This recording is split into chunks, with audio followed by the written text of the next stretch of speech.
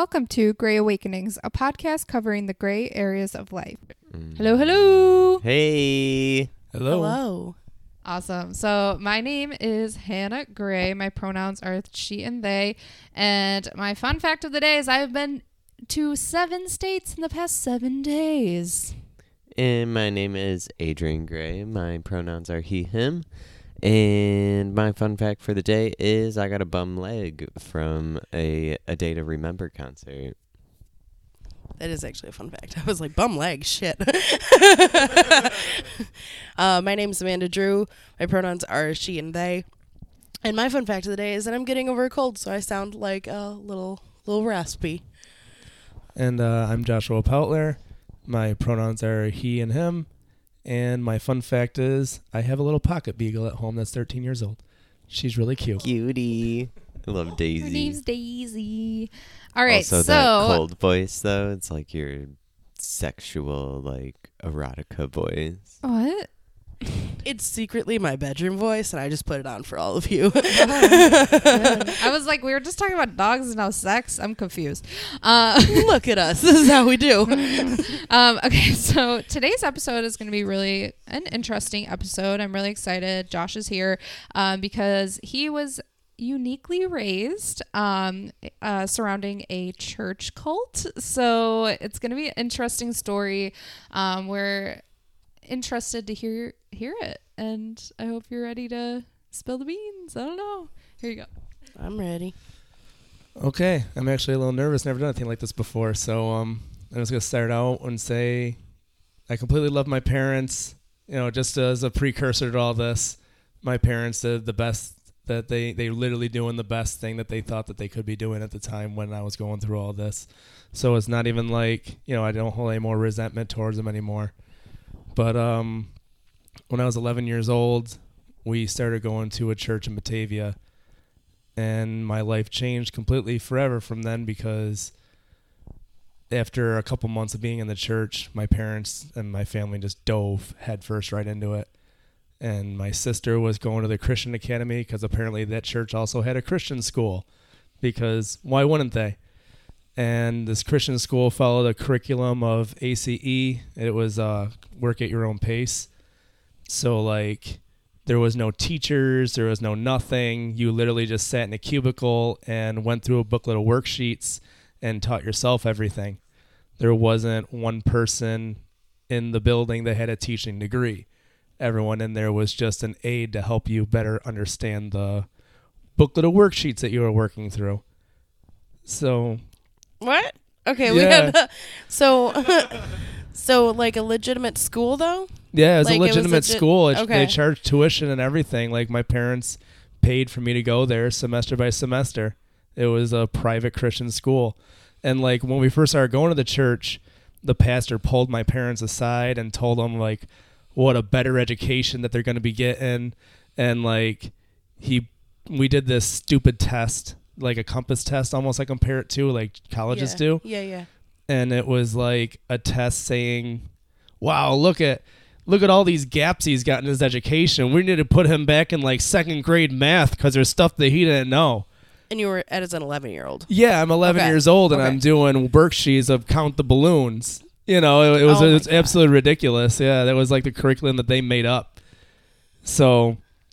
all that aside, I just want to be like super clear. There was still like math and history involved. But I know that some Christian academies like are like minimal on that kind of stuff, and a lot of it is like religious based. So very, it was actually very religious based. We actually had a Bible credit.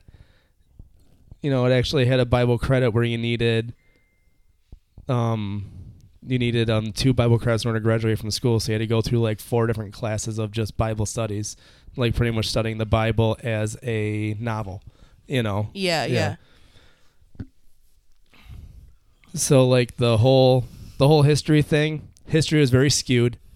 A lot of stuff was left out. I didn't know a lot of stuff about history after I graduated high school. I was in college and I was like, wait a minute, when did this happen? Because they did like New York State history of like the French and Indian War, and stuff like that. And then other than that, we learned about the big people in history. But as far as like the Vietnam War, I knew nothing about.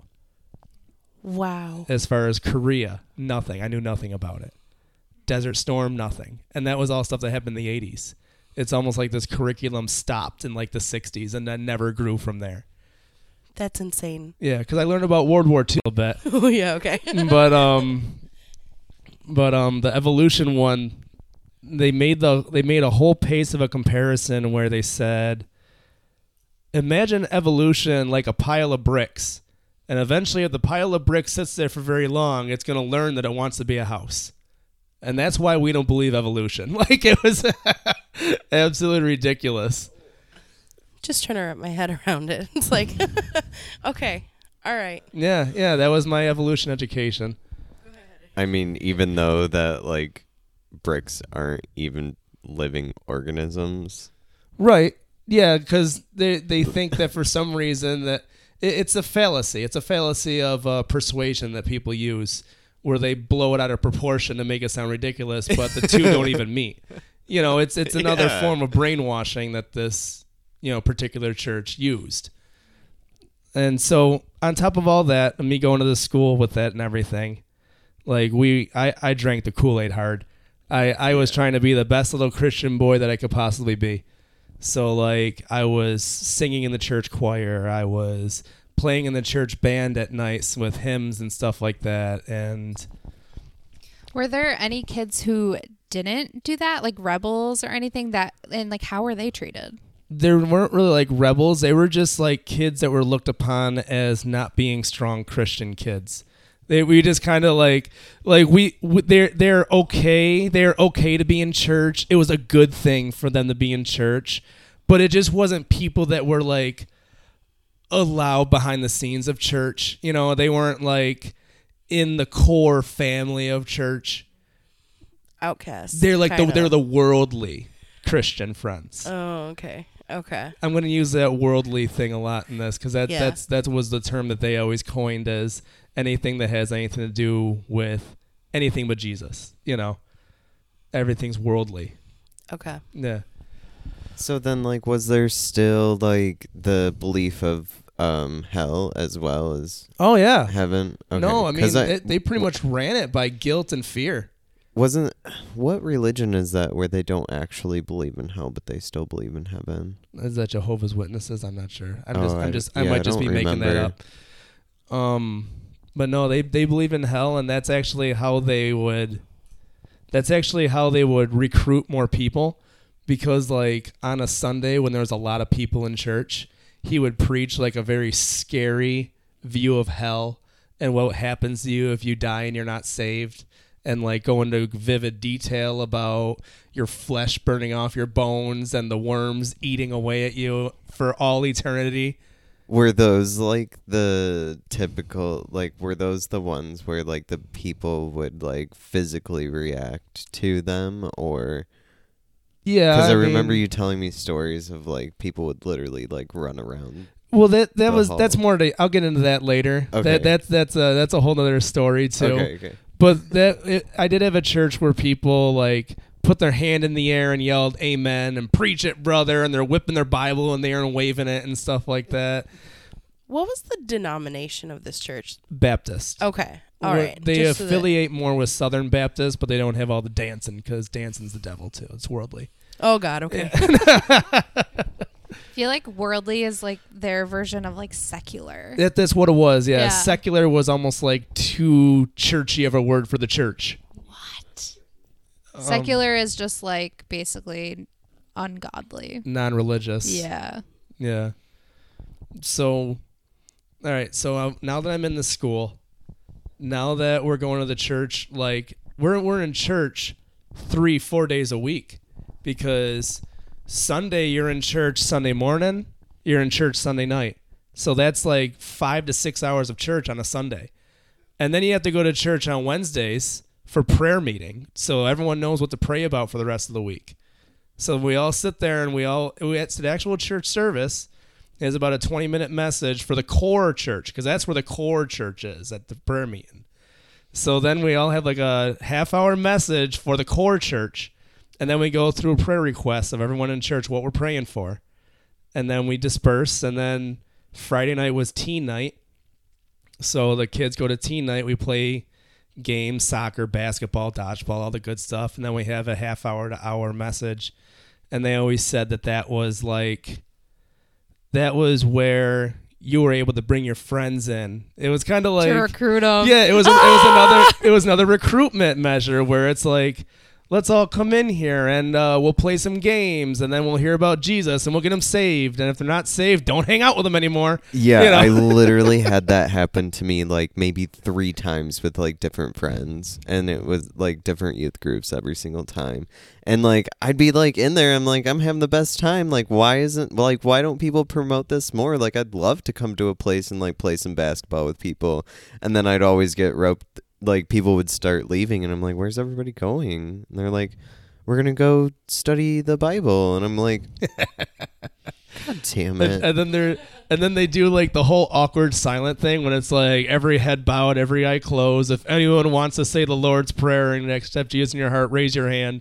And like the pastor's like scouring the crowd, like eyeing people down. Like I'm like so fucking triggered right now. I'm like, ah! But I used to be the person who brought my friends. No, I was too. I brought a lot of friends to teen night and like I totally like kicked myself cringe thinking about it. Come on, guys, let's go hear about Jesus. You know, like. I used to go to teen night too, actually, but it was where we would smoke pot and drink. Yeah. And then we would like, it was we were horrible. You were the worldly kids, friend. Like, right? You were the worldly one. I was. You weren't in the core. And I'd bring all my worldly friends there. Seriously though. We just did drugs and had sex and like listened to a sermon at the end. You know, all like that normal stuff that people do, people. right? All that normal stuff, yeah. Right. Who wants that? No one. So now we're looking at probably like 5 or 6 hours on Sunday, 2 hours on Wednesday, 2 to 3 hours on Friday, and then every Saturday morning I spearheaded a bus ministry program for the church, where me and a bunch of friends would go around and knock on doors and invite people's kids out to church. And we did. We invited hundreds and hundreds of kids to come to the church, and we bussed them all in. We got too big for a van. We had to get a bus driver, and the church had to buy a bus. And this was all spearheaded by like me and my friends. So like, how would you get them in? Like, what kind of things would you say? We'd knock on the door and we'd tell them about the church. We'd tell them about stuff that we're starting up for kids, and we'd wonder if the kids are in the it was really weird because the pastor would tell us what to look for the houses that have kids. It's like look for like toys in the yard and look for like kid stuff hanging in the windows and knock and ask them if they want to come to church. It's like predatory for like a whole different cause. It's like an ego serving, I'm saving the world predatory way, which is whatever. It's better than the other predatory, you know. True. So like I said, and a lot of the people in Batavia, which is where I was, you know, it's all happened in Batavia, New York. Yeah. So the people in Batavia were like, I don't have to see my kids on Sunday. You know, they're like, go, get them out of here, you know. So this was all while going to school full time. Yeah. I was going to high school, and I was in church outside of there for probably 10 hours a week or so. Wow. Damn. And for some reason, I was still looked on as being the bad kid. Like I spearheaded this program to get all these kids into church and stuff like that, but I was a kid that no one was allowed to hang out with because I had cable in my bedroom. So also your high school was in the church? Yeah, it was the same building. Yeah, it was just like an offshoot of it. Yeah. Okay. Wait, so you were the bad kid because you had cable? Yeah, because I had cable. A lot of people, I should probably define more of what the church believed too before I go any further. Yeah. The church didn't believe that women should wear pants. So women should not wear pants. Women do not wear the attire of men. And then they also didn't believe that you should have TV in your house at all. That's the devil's sin box. So like no one Yeah, no one. Sorry. There was like. Hannah said she got one of those in her bedroom, in their bedroom. There was we like. all got a little treasure chest. Sorry, go ahead. No, you're right. You're right. I'm sorry. There was like 10, 15 families in the church that like refused to even like have a TV. And they also said you can't go to movies even if you're going to see a G-rated movie because you're supposed to abstain from all appearance of evil, and those people around you don't know you're going to a good movie. Wait, hold on. Roll that back. So the idea is to abstain from any appearance of evil, even if you're not actually committing something evil. In the mall that also sells sexual toys because people might think you're buying those, even if you're an FYE and you're just looking at CDs. They used to have a porn section. Okay, all right, but then how far does that go? You know what I mean? It goes like, can you go to a mall because they have right. an FYE in the mall? Right, like, exactly, yeah. Like how far does that go? How far? Like, would they kind of leave that up to like? Would they leave that up for interpretation? It's up for interpretation because I think it's just a way that the pastor or people of the church would use to judge people kind of thing. Yeah, it's another brainwashing tactic where... Or maybe like, oh, I know that you went to the mall earlier in the weekend. Right. Now I'm questioning your faith. Exactly. Kind of thing. And there was a lot of that. There's a lot of questioning of faith where like anything was a question of faith. Like if they found out I watched The Simpsons as a teenager, and it was like the end of the world. They treated me like I was the leper. Like all the kids didn't talk to me for like a week there because like he watches The Simpsons. He's not a good influence. Not even just the fact that you had cable or TV at all. Right. Okay. Wow. And even like music. Anything to ostracize you. Yeah, music too. Like if you listen to anything but hymns and gospel, it was like you were a leper in the church too. I mean, you were a black stain on his congregation. That's nuts. Yeah. Even like Christian rock they didn't like because that's secularizing Jesus. You know. Okay, I'm sorry. I'm having just like a hard time like grasping of the idea of like so much control. You know what I mean? Yeah, it's very authoritarian. But but you did say that this is like you would call it a cult. So I understand. Like I've wrapping my head around it. That's crazy. That's a lot. Yeah, this is my high school. Yeah, this is normal. Do you know when this church was founded? Yeah, it was founded the church was always a church since like the 70s, but the original building burned in the 90s. It got struck by lightning or something with a furnace, one of those two stories I heard. So the place got burnt to the ground, and with the insurance money that they received, they rebuilt it. Okay. And the church has gone through 2 pastors since I've been there. I don't know. It just like for how strict it is and everything for like it being in the 70s, like I feel like it would be like a much older church. Yeah, no, it's not. It's actually like a giant stainless steel building. Well, like not stainless steel, but like steel siding and stuff. Yeah. Well, I think also it's important to kind of, because I mean we did call this a religious cult. Like the things that you are saying are very culty. Like a lot of like the brainwashing, the recruiting, the like strict rules, the core people, like the worldly people. Like these are all signs and indicators that this is a cult. Right. You know? And was there like a leader, or like would you just say like, would the pastor be idolized, or is it more? Okay. It's not that he was like idolized, but like his word was the end all be all. Damn. You know, like not to say like they worshipped him, but like everyone went to him for advice. Like my dad went to him for advice on who to vote for. Yeah. Like my dad went to him for advice for everything. Mm-hmm. And again, like I said, nothing against my parents. They were literally doing the best thing they thought. I mean. Yeah. So you said there were a couple different pastors that went through? Only 2. And Pastor Bish was a founding pastor, and then the other one was the other one that I'm probably going to talk the most about, so I'm not going to say his name. Okay. Pastor Bish was a great man. I have a lot of respect for that guy. Very well educated human being. Oh, good. But then the other pastor took over, and everything became really, really confined. Yeah. Do you want to like transition into that now, or is there anything? The only thing I'm just gonna call him Pastor. Yeah. You know, Pastor. He was very, very angry. He was very authoritative. He was very confrontational. So, like, if he felt that you weren't doing your part in the faith, he would call you out on it. So, a good example is I was in... There was a time, because my church was so secluded, because my school was so isolated. Which is another sign of a cult. Just pointing that out. Because my school was so isolating. Because you sit in a cubicle all day by yourself and do work. I'm a guy that likes to talk. I don't know if anybody knows. So I don't think I know. It's fine. So I needed to hang out with people.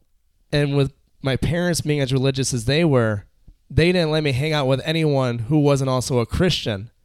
So I literally had no other friends but these people that were at church. So I was going to other youth groups, like other churches' youth groups throughout the week.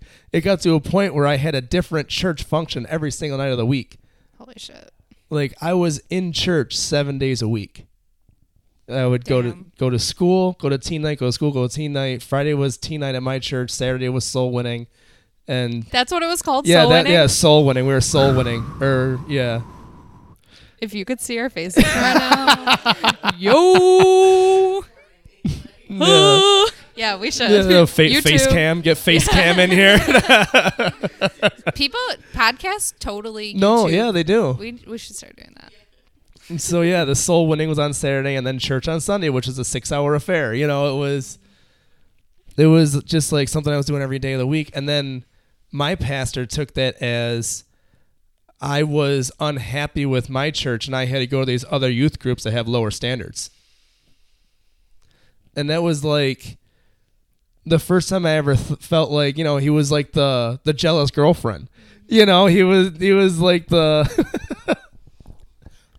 Quick question. So you said that he was angry and confrontational. Aren't those things that you're not supposed to be as a Christian? Oh, yeah. And if you ask him, he wasn't. You know what I mean? If you asked him, he wasn't any of those things. He's very loving and very tender and very caring. But how he acted was completely different from what he said that he was. Right. So that kind of makes me wonder, like, did people notice? Like, was anyone ever like, oh, he got a little angry?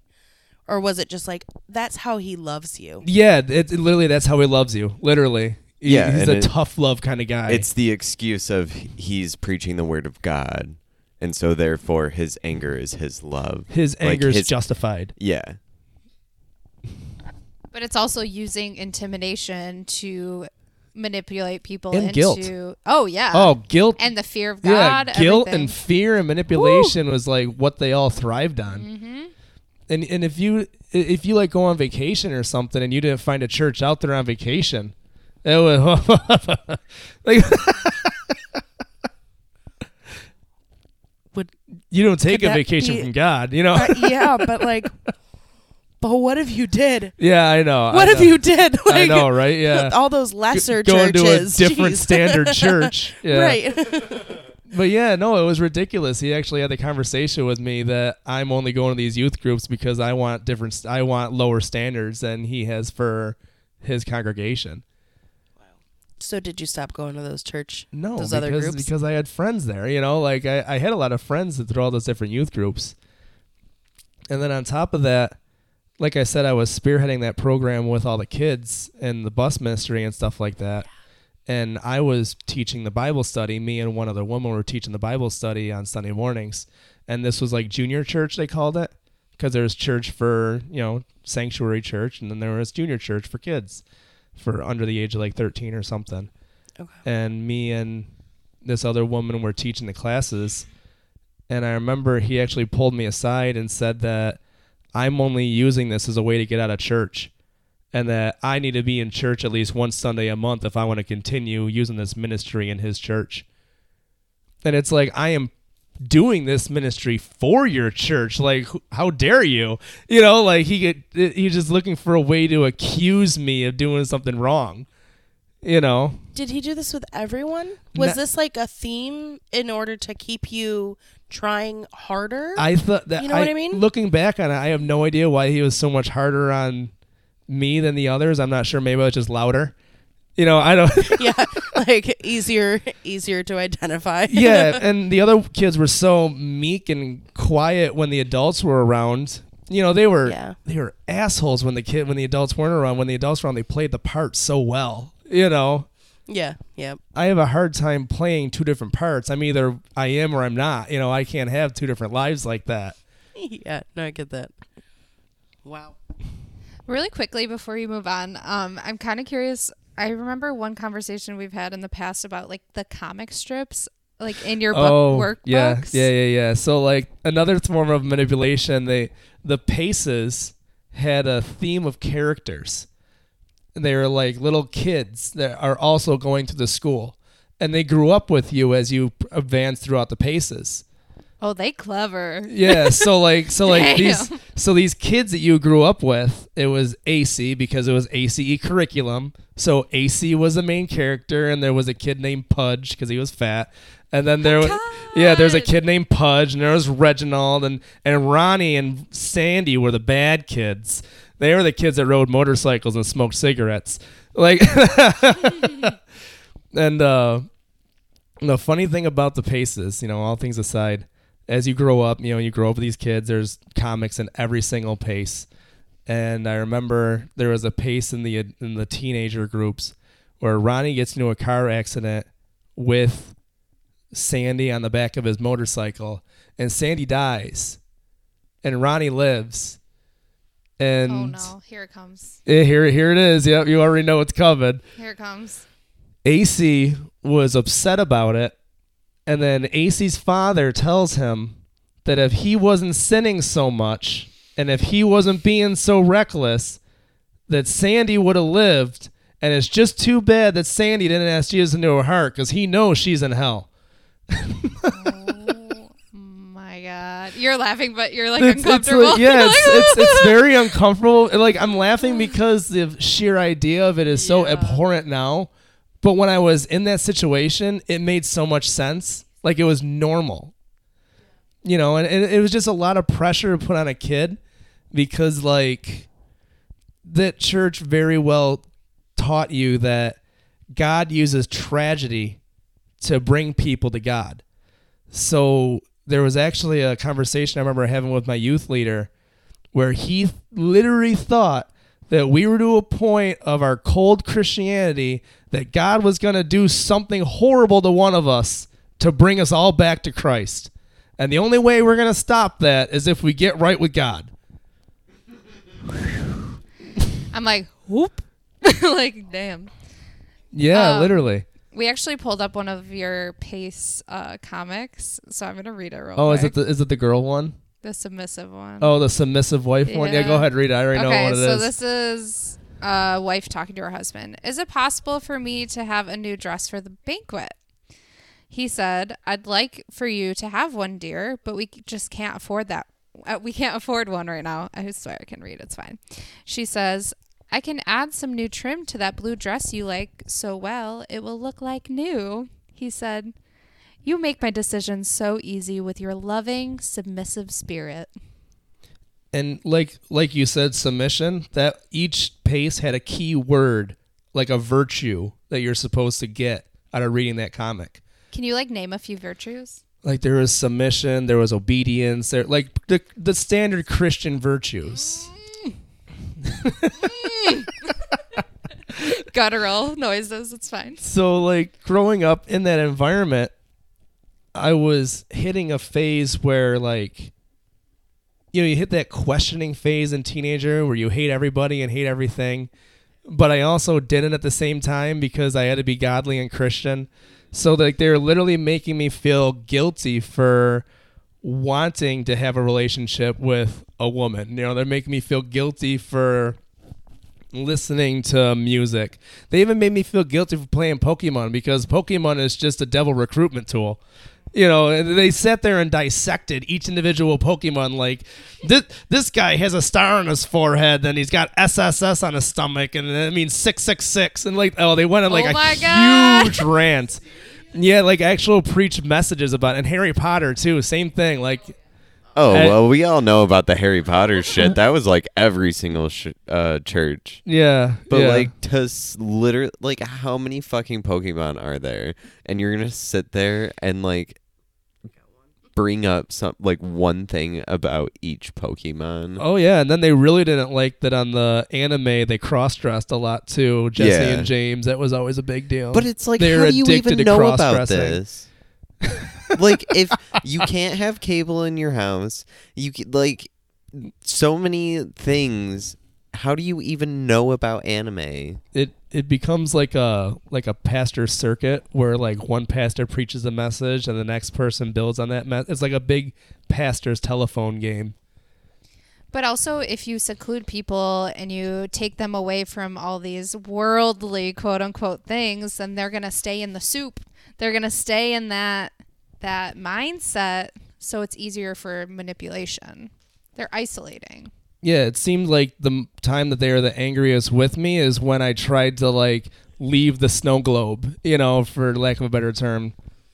Just real quick, because Adrian's asking, but like, if they're supposed to be so godly, then how do they even know about Pokemon?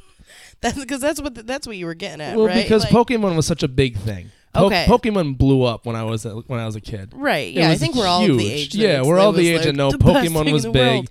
Yu-Gi-Oh was big. They found my Yu-Gi-Oh cards and thought they were tarot cards and burned them in the fire. Shut up. Not making it up. Oh my God, they burnt a small fortune. Yeah, they found, because we had a fire in the church. It was like the church was heated with wood, so there was a furnace in the back. He found my Yu-Gi-Oh cards in my backpack because they had random frisks. It's probably what happened for the original burn down. Yeah, right? Yeah. What was it? The early 90s, you said? Yeah. What was cool back then? Magic the Gathering. Matthew had Magic the Gathering cards, so we burned them, and we accidentally burned the whole church down. I'm real sorry. A spark came out. I'm actually curious because obviously this church is also a school. So how was punishment? There was we had a demerit system where if you do one small thing, it equal one demerit. If you have 2 demerits, it's 15-minute detention. You have 3 demerits, it's a half-hour detention. 4 demerits, 45. And if you get up to 5 or 6 demerits, you get a spanking slip sent home to your parents, where your parents have to spank you. As like a 13, 14, 15-year-old kid, you were sent home a spanking slip for your parents to spank you. And if your parents sign off on a waiver, that okays a pastor to spank you for them. So then if you deserve a spanking slip, the pastor can literally take you by the shirt and take you in the office and beat you with a stick. We're all just uncomfortably silent. I remember my mom talking about this kind of stuff. My mom went to BK, and she was like, yeah, the nuns would fucking hit us with rulers. And I'm like, oh, God, that sounds horrible. But it was like, what, the early 80s? So I was like, I get it. But, like, holy fuck. Yeah, this was like 2002. Yeah. You know, I graduated in 07. You know, it's like... Yeah, beating kids wasn't cool right. in the early 2000s. Right. It was already to a point where it's like... This has been so far from our education that it shouldn't be ever again. And this school just didn't believe in that, you know? Did you ever get a spanking? Yeah, not by the pastor, although I have had some physical confrontations with the pastor, which I'll get into, yeah. So, I'm kind of curious real quick before you get into that, like, how did you feel knowing that was the punishment? Oh, yeah, there's always that looming guilt and fear that, like, I don't want to do anything wrong. I get beat with the big red paddle. Mm-hmm. You know, they called it Big Red for a reason. Like, that was the looming threat. So what counted as a demerit? Like, stupid stuff, too. Like, say you're out of uniform. We wore uniform shirt and ties every day. And they had to be navy blue pants, white shirt with your school tie. It had to be a school tie. And you had to have dress shoes on. If you wore sneakers, that's 1 demerit. If you didn't have a belt on, that's 1 demerit. So then, like, let's say that you forgot your school shoes and a belt. That's 2 demerits. That's 15. They would just stack them. That's like, 15 minutes attention. Yeah. Shit. Wow. And for every page of homework you didn't complete, because you assigned your own work, you assigned what you're gonna do, like your goals for that day, and if you didn't accomplish those goals during the day of school, then that was your homework. So if you don't accomplish it for homework and you come in and the teacher sees that your goal chart wasn't crossed off, you get a demerit for every page that you missed. So I mean, personally, I just like fake sick, or do you get a demerit for calling in sick? No, too? No, you don't get a demerit for being sick. But I mean, like, it'd just be very hard because your parents are so harsh on the rules too. Because my parents I wasn't missing school. I had to be like physically unable to go to school for me not to go to school because I'm by myself all day. So with this being a legit school, did you have to do like regions and did you get a diploma or anything? No. Oh, shit. I found out because I work for New York State. I found out later when I was going for another New York State job that New York State didn't recognize my diploma. So I currently was employed by New York State. I went for another New York State job, found out my diploma wasn't legit. So I could have lost my first job, period. Yeah, because I'm pretty much light on application. So I had to get my GED anyways. Damn. So, like, how was your diploma, like, quote-unquote diploma printed? So when I handed it to the guy I handed it to the guy for my application process, and the guy pretty much like laughed and threw it back. I'm like, what, did you print this off on PowerPoint? I'm like, oh my God. I'm like, I didn't. That's the diploma my school gave me, man. I don't know. Oh my God. So like no seal. Yeah, no nothing. Like, no, it literally looks like the smoky paper. Like the cardboard paper, like the nice paper you get for your projects in school. Yeah, one of those with like a congratulations you graduated thing on it, Shut the front door. Oh my God. So luckily though I already had associate's degree in college by the time I was going for the state job. And New York State has a program where if you accomplish a certain amount of levels in college, you just send them your transcripts, and they send you a diploma in the mail. Like, hey, you had to go to high school. Look at all the math you already know. It's out of all the paces, I think math was the one that I've actually learned the most. Out of all the subjects that I took in school, math and unfortunately Bible studies are the 2 classes I learned the most. Jesus.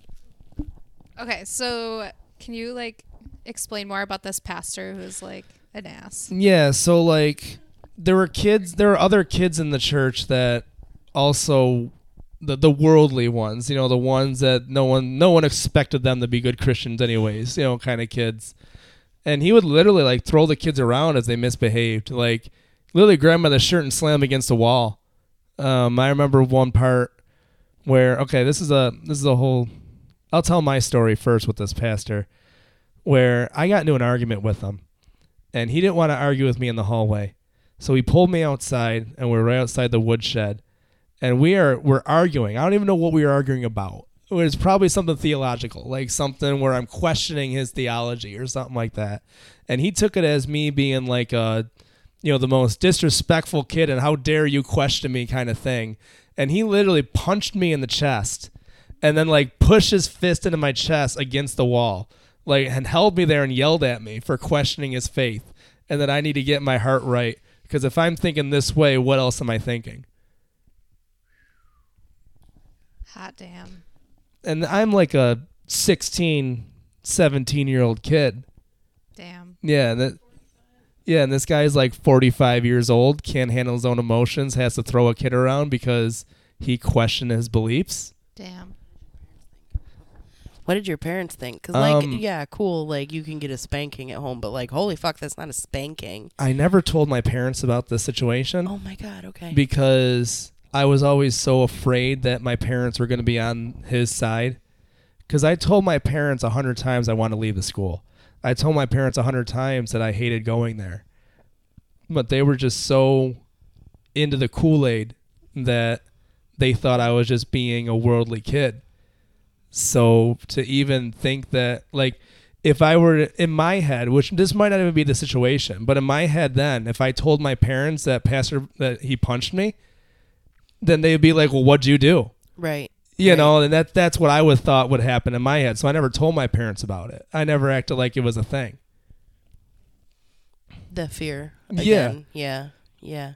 And my parents, they believed everything that they said so heartedly. I mean, my mom also randomly frisked my room looking for stuff because my pastor preached messages saying, if you're not looking through your kids' stuff, you don't know what they're up to.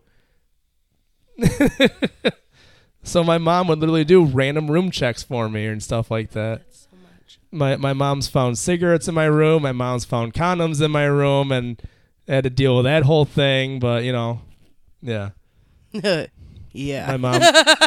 My mom found pot in my room in high school. That was a whole thing. Did your parents have, I know that we're talking about the church, but like, and if I'm overstepping a line, we can always stop this and pull it back. But did your parents have like punishments the way that like demerits? You know what I mean? No, like, they didn't. My parents, they just kind of would ground me. They literally take everything away from me. My mom would take the back of my gaming system out. She would take the power cord, so I wouldn't be able to play games. Okay. I mean, I already wasn't allowed to go anywhere. Like normal parenting. Yeah.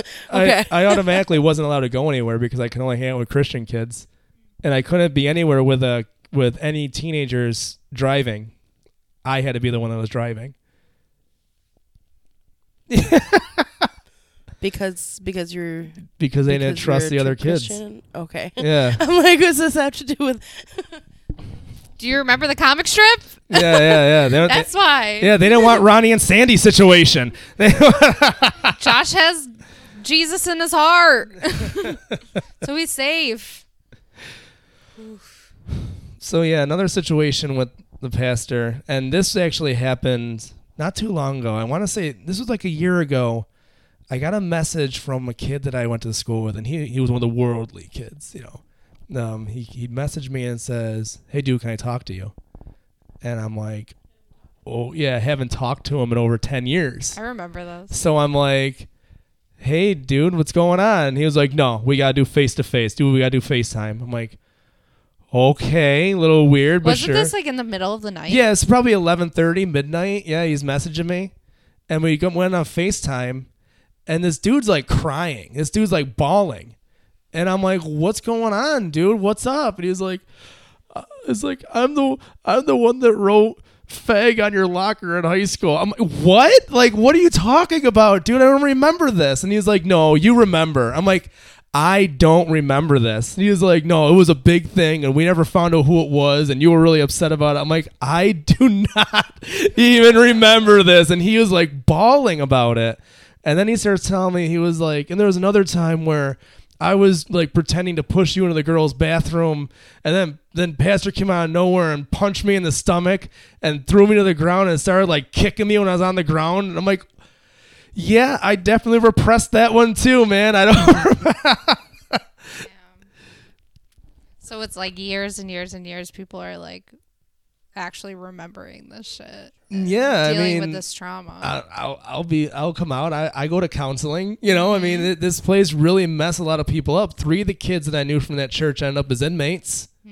One of the kids ended up marrying the school teacher. Oof. Well, not marrying her. Well, what happened was one of the kids ended up sleeping with the school teacher, and then once he became of age, she went with a younger kid. And then that kid ended up growing up, moving in with her, and having his own kid with her, and now they're all separated. I'm curious if these are the same 3. Are they 3 brothers? Because I kissed like 2 of the 3 of them. Does it start with an F? I don't remember. Yeah, it's the same. Yeah, the same brothers. Oh, yeah, shit. The oldest one. Yeah, the oldest one was with the teacher at first. I kissed the middle one and the oldest one. A funny story about that, which is a whole nother rabbit trail of a story. At a carnival, just to say. Okay. Yeah, not at the church. At a carnival.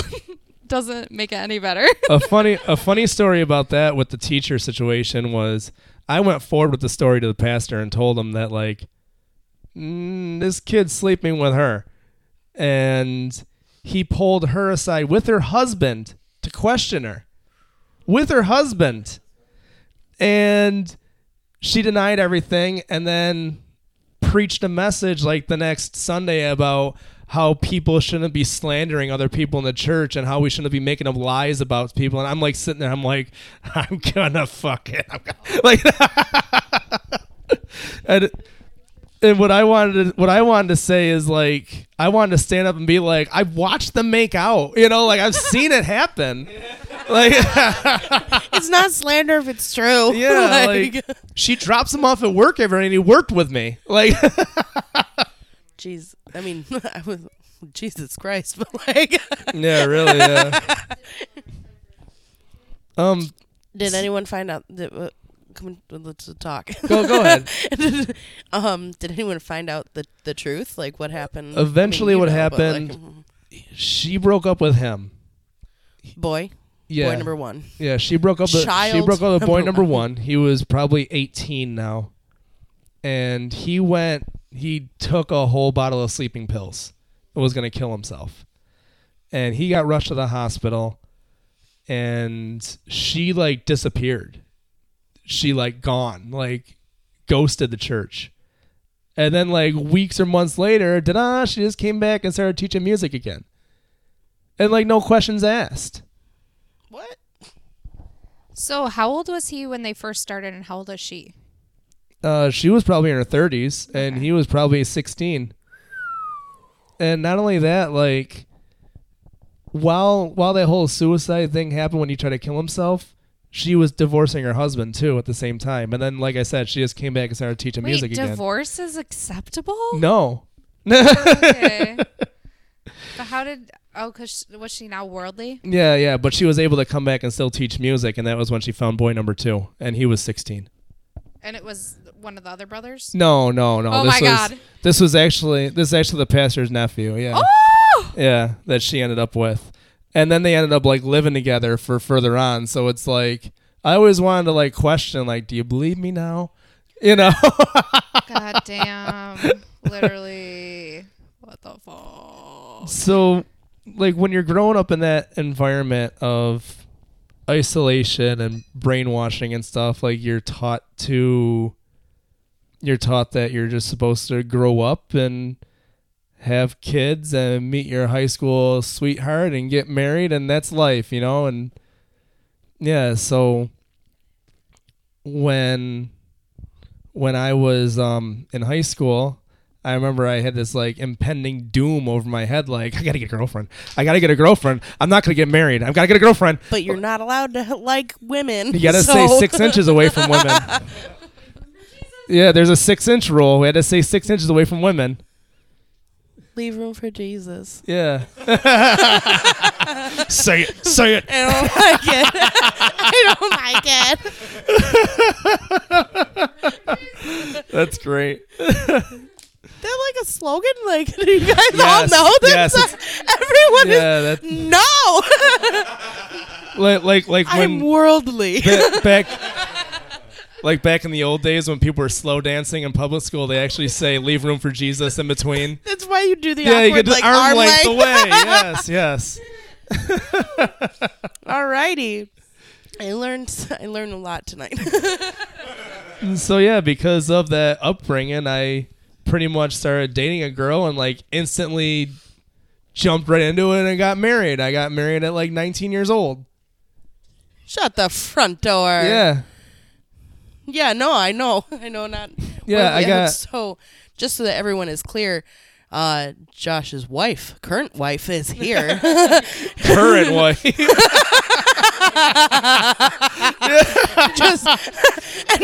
She's in the corner going, not me.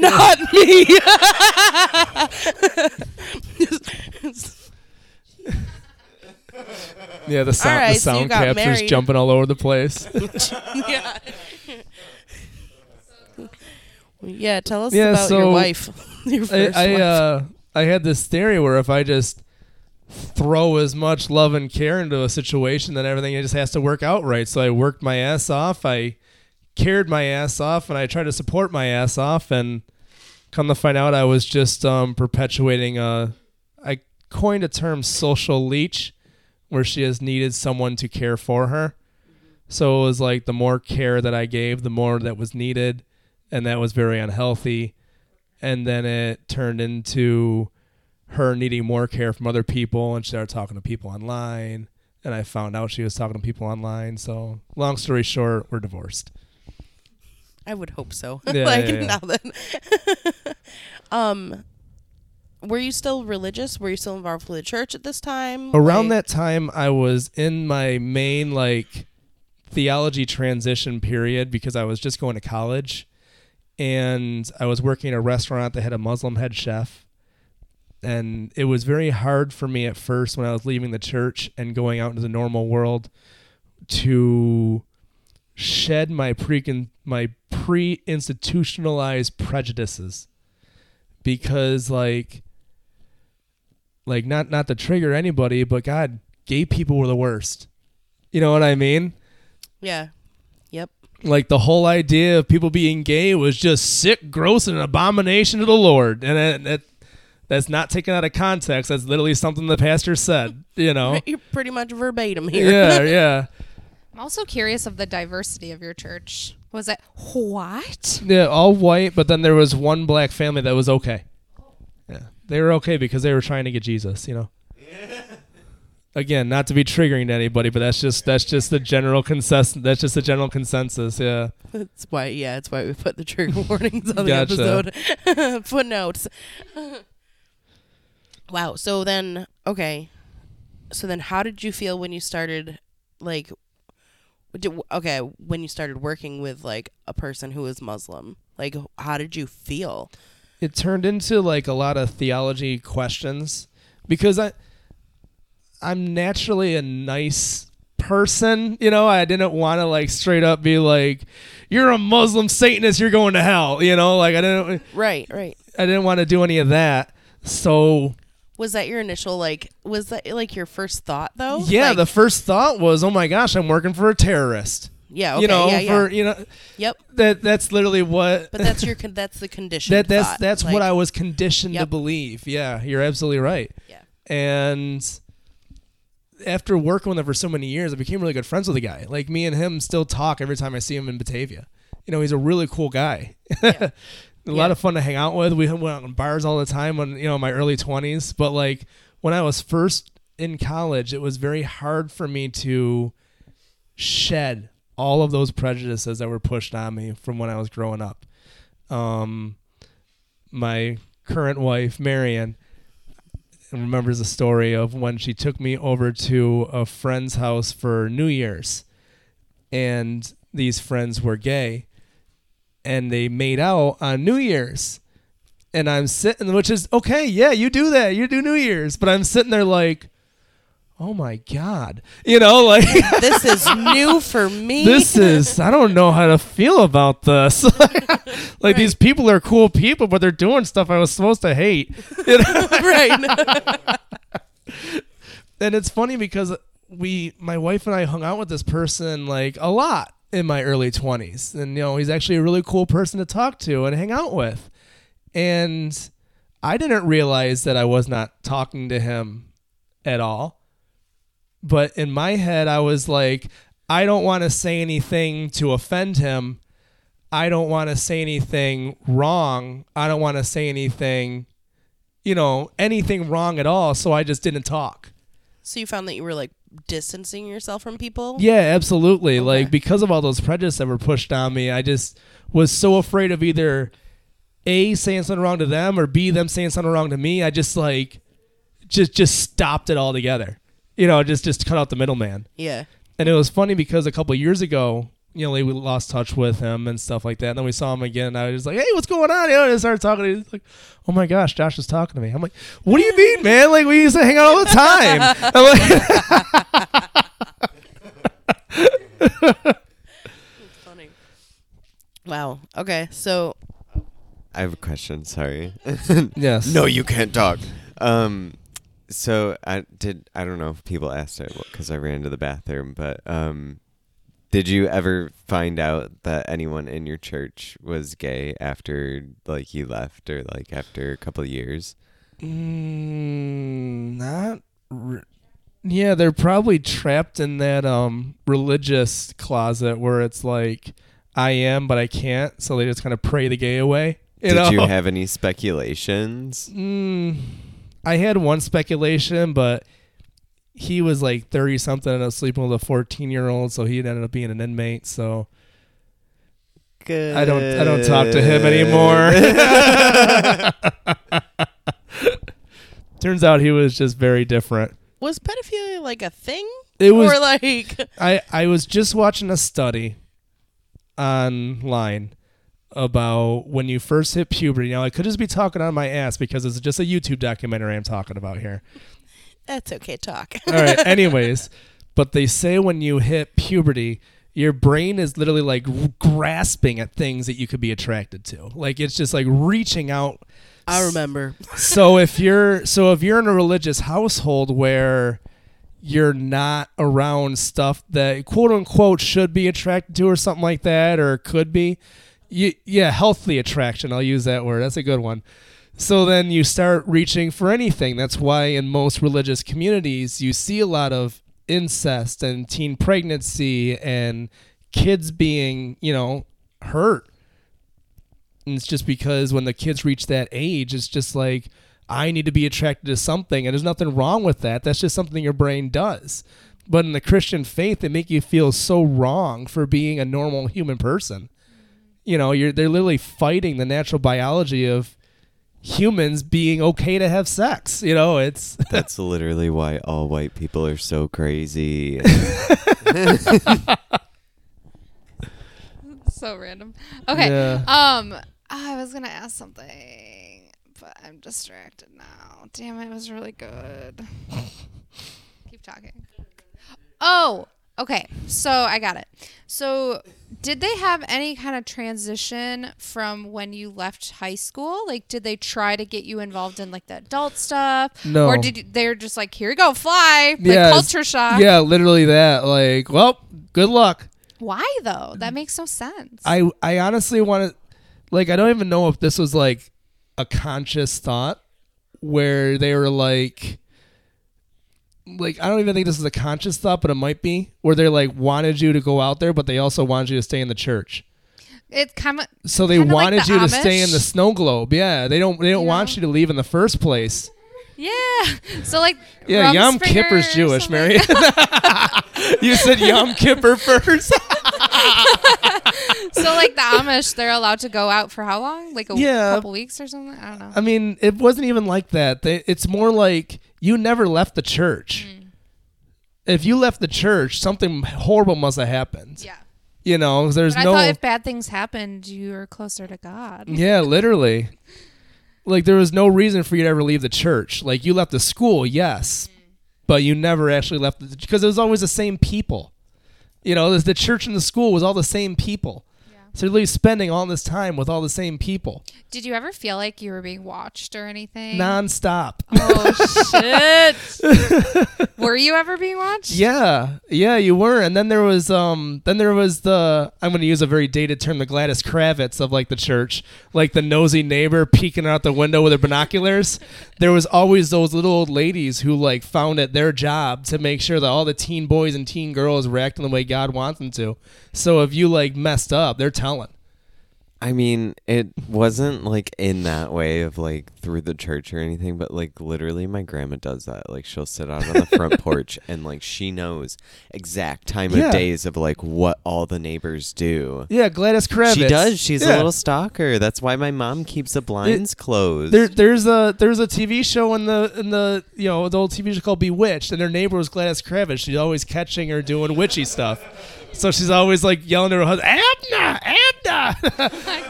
the chairs are floating. Like So like after you left the church or after you graduated from school, because you never leave the church. So you start working, you start going to school, in college, and then it's like this film is coming off your brain. You're like, holy shit, all this stuff is happening. Did you go back to the church? I did, because I want to say it was like that home feeling where I would go back and I would sit in a couple, sermons, sing songs, all the same songs you grew up singing. It was almost like a nostalgic feeling going back, because I left the church for a while after, I was so burned by it. My sister was burned by it. My pastor actually accused my sister of marrying her husband just to spite him for some reason. For some reason, she was just trying to... Were they having like a thing? No. For some reason, my pastor didn't approve of my wife, my sister's husband. So, right? I mean, I was like... So because... Oh my gosh, you guys need to stop. Oh, no. Anyways... So because my pastor didn't approve of my sister's husband. Because he was worldly. Yeah, because he was worldly, and he was already... My brother-in-law was in his 30s when he met my sister. My sister was 19. Oh, okay. So it was kind of like... But like, aren't they okay with fucking teachers? Right. They're kids? okay with everything else. So yeah, because my sister was burned from the church, because I was burned from the church, I was out of the church for a while, and I used the excuse of work, as a way to get out of church. I would literally purposely work on Sundays and stuff like that. So did your ex-wife go to this church as well? Yeah, she did for a while, yeah. And did you meet her through that? No, I met her because she went to another Christian school in Buffalo. Oh, okay. And it was a very similar Christian school. It didn't use the same curriculum, but it was more like Notre Dame in Batavia, where they had like the uniforms, but it was actually school. Yeah, it was actually a state school kind of thing still. So how old were you when you guys got divorced? I was 20. I believe I was 20. I was married at 19 and divorced by 20. Yeah. Oh, shit. Yeah, we lasted 9 months of marriage. Yeah. So how did the church react to that? That was literally like everyone acted very disappointed in me. Because, everybody knew. Of course everybody knew. So everyone was like, oh, hi, Josh. It was always... It was like pity, but also deep disappointment. Yeah, it was like I'll pray for you. Oh. The old Christian middle finger. Like, yeah. What is it like, what did they say in the South? Bless your heart. Oh, yeah, no, that's a Southern thing. You said it was Southern Baptist, right? Basically. Oh, Lita's pissed. She's like, nah. So when did you kind of like start realizing the effects it had on your like developing mind as a kid? I didn't start realizing that until I met my current wife, and she started pointing out all these horrible things that go through my head at first thoughts, and the way I view things and the way I view people and how I don't use my emotions and I stuff it deep down and act like it didn't happen. All those healthy things that Christians do, So me and my wife worked through a lot of the issues that I had to start with. And when the issues started to come to a head and I started having more issues, I ended up going to counseling, and that's pretty much where we are today. I mean, I didn't realize how much my upbringing affected me until I was almost 30. And would you consider this trauma? Absolutely, I consider it trauma. Yeah. I mean, I didn't even think that there was such a thing as religious trauma until I found something online, which you can find anything online, so it doesn't mean there's any validity to it. There is. But I can totally see it. I can relate. I mean, you put people in, like I said, I was sold out for Christian faith. Like, I was enrolled in Shawnee Bible Baptist College to go be a pastor. Like, I was going to be like the next pastor of that church.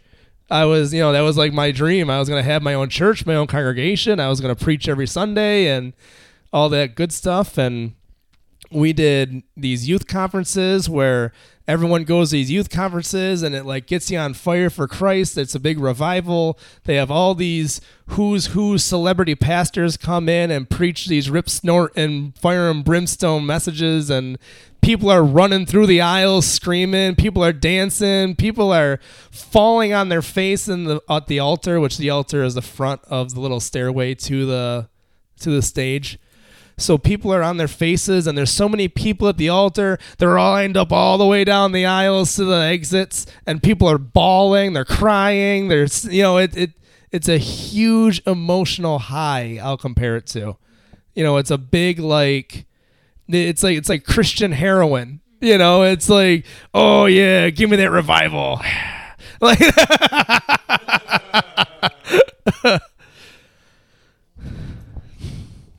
so was the purpose of the revival for it to be like the high? Yeah, because that's what gets people on fire. Why? that sets the youth group on fire to go out there and win more souls and be a better person and be a better Christian and read your Bible more. And yeah, they literally said that for the amount of time that you do on anything secular, you should be reading your Bible for. So if you play video games for 4 hours, you should be reading your Bible for 4 hours that day too, because that way your wood, hay, and stubble doesn't outweigh your gold and precious silvers, which I don't know if you guys are familiar with that term either. No, you got lots of old timey. So there's this term where everything you do, every decision you make, every step of your life, you're accumulating rewards in heaven. What your rewards in heaven are your choice. How taxing is that? Yeah, exactly. Holy fuck. So you lie, you accumulate wood, hay, and stubble, which is like wood and hay and anything. And for every good thing you do and virtuous thing you do, you accumulate gold, silver, precious gems. It's like the capitalism of the church. Yeah, so they believe that when you go to heaven and at the great white throne judgment after the rapture and all that other stuff, and God's going to sit there and outweigh your deeds and give you your rewards that you earned in heaven. So, what was I going to say? Crap. Oh, no. What? There's no purgatory in my Christianity, no. There's just heaven or hell. There's no third direction. Then why do you have to weigh your sins? Because you either get in or you don't. Yeah, right? you can get in. Do you get absolutely once you get to heaven? You can get in, but this is how a pastor explained it to the teens, like, quote unquote dumbed it down for us. He was like, "Oh man, I can't believe he drank beer at that party. I really wanted to put that whirlpool into his mansion." It's like God looking down. You know what I mean? It's like, oh man, he's reading his Bible every day. He's doing this. Oh, I'm going to give him a Ferrari for his garage in heaven. Okay. Yeah. Right. So it's like stuff that you're going to be able to do while you're in heaven. So it wasn't just about getting in. No, it's not about getting in. Once you got there. Yeah. It's about building a reward system. Yeah. Because if Jesus is in your heart. Yeah, dead serious. Yeah, I'm not making this up. if Jesus is in your heart, then you're going to heaven. Yeah, if you ask Jesus in your heart, you already got your hell insurance, they call it, quote unquote. Does that come with insurance, like, even if you don't believe it anymore?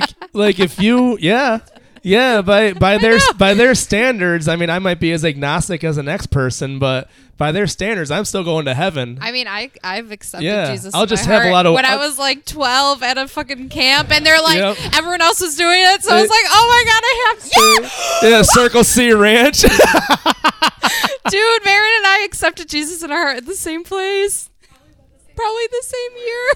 Circle C Ranch. It's a Christian camp with the Lasertron. Yeah. They get you, and water slides and shit. And they got rock climbing walls. And they got Foursquare, which is a really fun game. They got a lot of stuff there. Sledding. And there was like I was in this like bubble thing, and I went down a hill in it, and it was all soapy and shit. Oh, the big inflatable bubble. Yeah, and we went roller skating. Yep. Oh, they had sumo wrestling too, and you wear the big inflatable sumo suits and bounce bellies off people. Yep. Yeah, it was a really fun Christian camp. Church, you guys. Really good place to recruit. They recruited my ass. I accepted Jesus in my hole. My hole? Oh my god! Oh man! All right, y'all, I'm going to hell. It's fine. It's fine. Yeah. I can't even talk. I accepted Jesus into my hole. Utah, I'm horny. No, I'm just kidding. Jesus, take the wheel. Jesus. Let's go to my devil's deadly sin box in my room. I don't know. All right, let's move on. Yeah, go, Josh. Back go, on go. topic. with the whole hell insurance thing, they view it as like, yeah, you can be a Christian and you can be saved from hell, but then there's going to be a lot of bored Christians because eternity's a long time. You're going to have a whole eternity to spend up in heaven. That's a long time to sit there and, do nothing. Isn't heaven supposed to be a good place? Yeah, it is, but I always looked at it as eternity was the scariest thing in the world. I mean, sit down and just try to fathom that. I remember being a 15-year-old kid, like crying at the idea of eternity. Yeah, I get lost in that all the even now of just like that was like the start of it, and then now like I bring in like the size of the universe and how small Earth is, and then I get how into this, small like, we are. Existential crisis of like getting smaller and smaller and smaller, and I'm like, fuck. So yeah, like all that stuff, I mean, eternity's a long time if you think about it. Like the whole idea of never dying. And that scared the crap out of me as a kid. So I was trying my best to make sure that I had enough, gold, silver, and precious gems stored for me up in heaven. What is your house in heaven supposed to look like based on high school? I don't know. You don't know? At this point, it's just a big pile of wood, hay, and stubble. Probably some coal in there. Yeah, right, yeah. So, and I mean, anything's quote unquote better than burning in hell. Yeah, probably. right. Yeah, that's the view. Speaking of solar systems, what was your church's view on like the universe and stuff? They believed that the universe was vast and endless, and the only end that the universe had was in heaven. That the universe like pretty much piggybacked up to heaven, like it was this one big bubble, and heaven was all around it. Interesting. So just think about God with a toy diorama. That's what I always pictured it as. And the sheer idea of any form of life being on any other planet was like abhorrent to anybody in the Christian faith. Like it was just like completely off their head, because I tried to bring it up a lot. I mean, it could be an animal, I kept saying, it could be a worm, but it's still life. Or even a single cell like organism. Right, like, that's exactly. something that they're kind of like studying right now and like life on like, I think it's one of Jupiter's moons. But in any way, shape, or form, like in that article, like that NASA produced, like down at the bottom, they were like, Earth is not ready to know if there's life on other planets. Yeah. Like they won't tell us. And it's like mainly due to that fact of like, because like Christianity does run most of the planet, like so many people. Yeah, it? Muslim too. Oh, Muslim's the most dominant religion on the planet. But they would be kind of in the same boat. Two sides of the same coin. Yeah. Yeah. So it's just like people would freak out if they said that. It's a weird coin. Well, yeah, because I was like, there's 3 major monotheistic religions, and Christianity, Judaism, and then Muslim. Yeah. So it's like it's a weird little coin. But holy shit. Yeah, so like about other planets and stuff like that, I actually get another argument that I got into my pastor about was about aliens and animals being out there, and I'm like who's to say that like God's not just out there being creative and having fun? I mean, man, if I had the ability to create life, I'd be like, man, what other parts can I put together and make it walk? Right. Right. Well, isn't that kind of the idea that like God is like amazing and powerful and right. like almighty creator. Well, a scary creator too, because you got to think in the Christians' belief, they believe that God only made us to worship him. Like we were only made here to serve him and do his bidding and obey and like obey him and then spread his word and then do mission trips. And we're to be in the world, not of the world, And then you got to think like in the same sense as that if a mad scientist created an army of robots and the only serving that this army of robots was to tell this guy how awesome he is every day, wouldn't you sit there and raise your arm and be like, what a selfish prick, So I know you mentioned that you're agnostic now? Yeah, I'm more agnostic. Being so strictly ruled by Christianity like I was, it really sucked a lot of magic out of the world for me. Because like if this not real, if God's magic's not real, then no magic's real. if this isn't that, then this isn't that, you know? And you like lose your hope. Yeah, because like it's really hard for me to even fathom a God that's not a Christian God, even when I'm trying to think of other ways that Does the God word like could God be. trigger you? Yeah, because it's like I don't even want to think about it anymore, Yep. you know? Yep. And my wife and I have had many discussions where we discuss like what our belief of God is, and she says it's just some energy and, you know, it's more of a unifying thing and stuff like that. And I'm like, yeah, but what's driving the energy? What's it thinking? Why is it doing it? You know, because I'm so stuck in that rigid Christian explanation of the King James Bible, because that's the only good Bible is the King James one. You know, you use that NIV Bible. That's the devil's translation of God's word. Whoop. So how do your parents feel about how they raised you now, but also how you are now? My parents and I have a very good relationship now.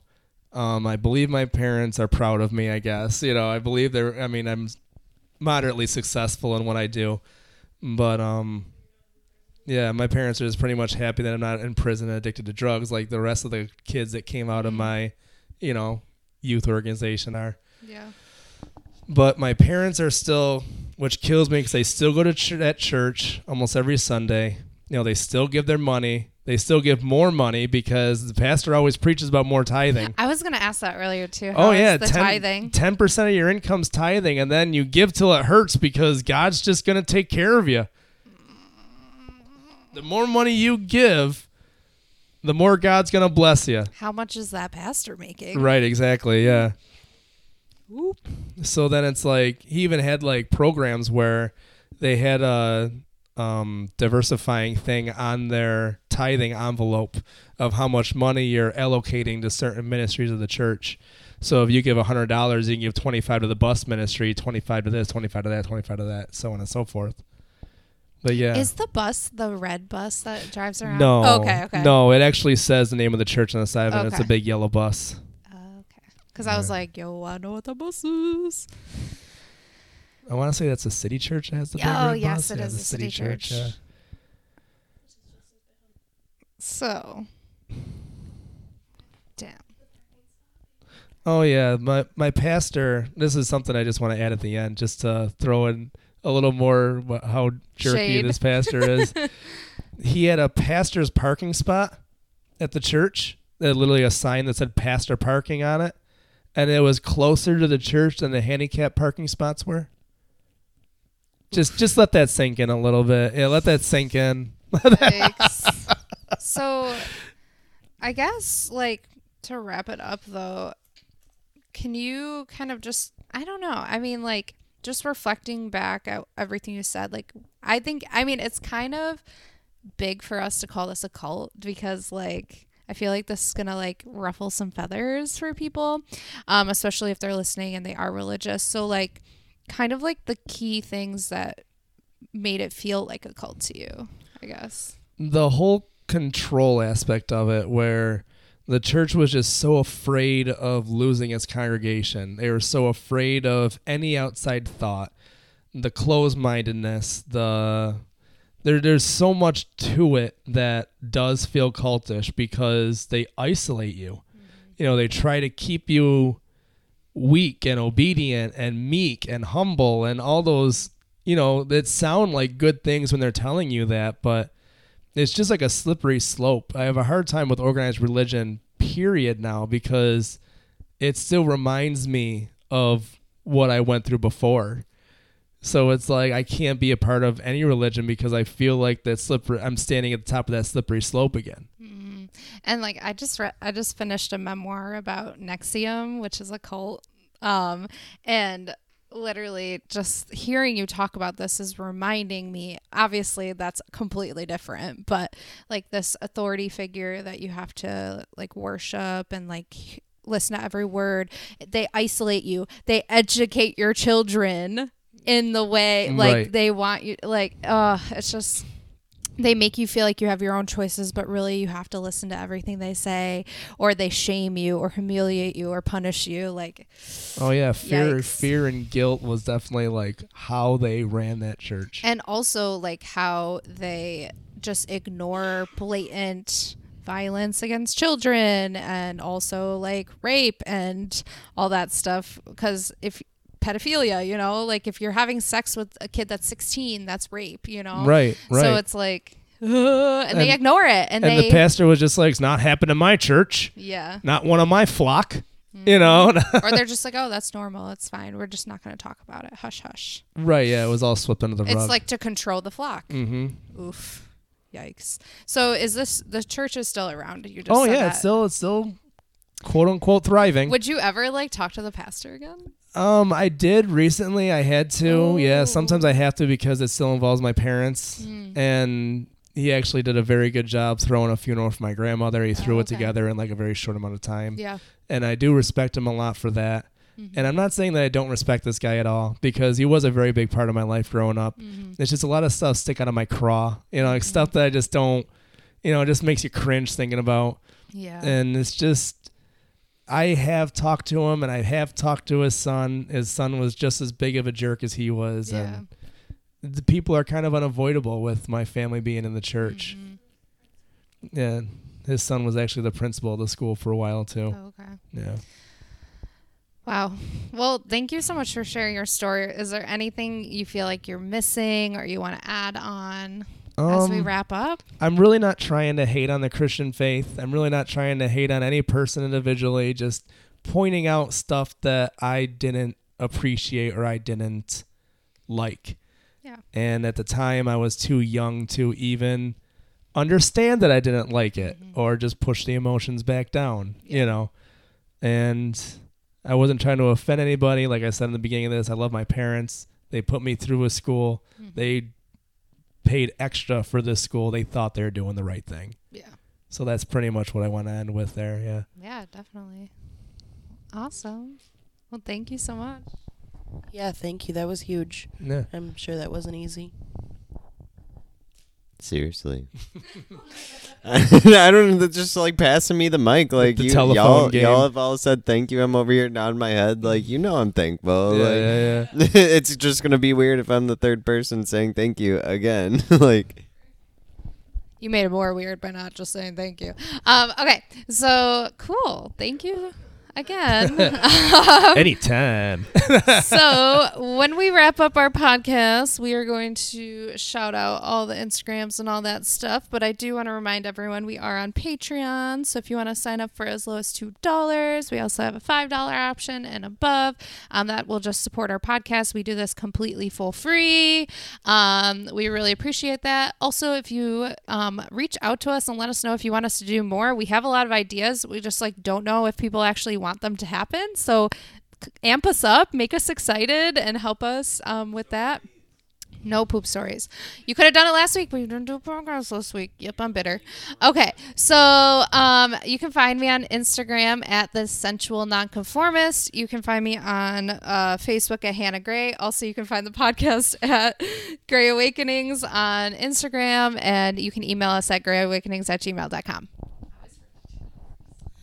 You can find me on Facebook at Amanda Drew, and then my Instagram handle is Not Too Taboo Amanda.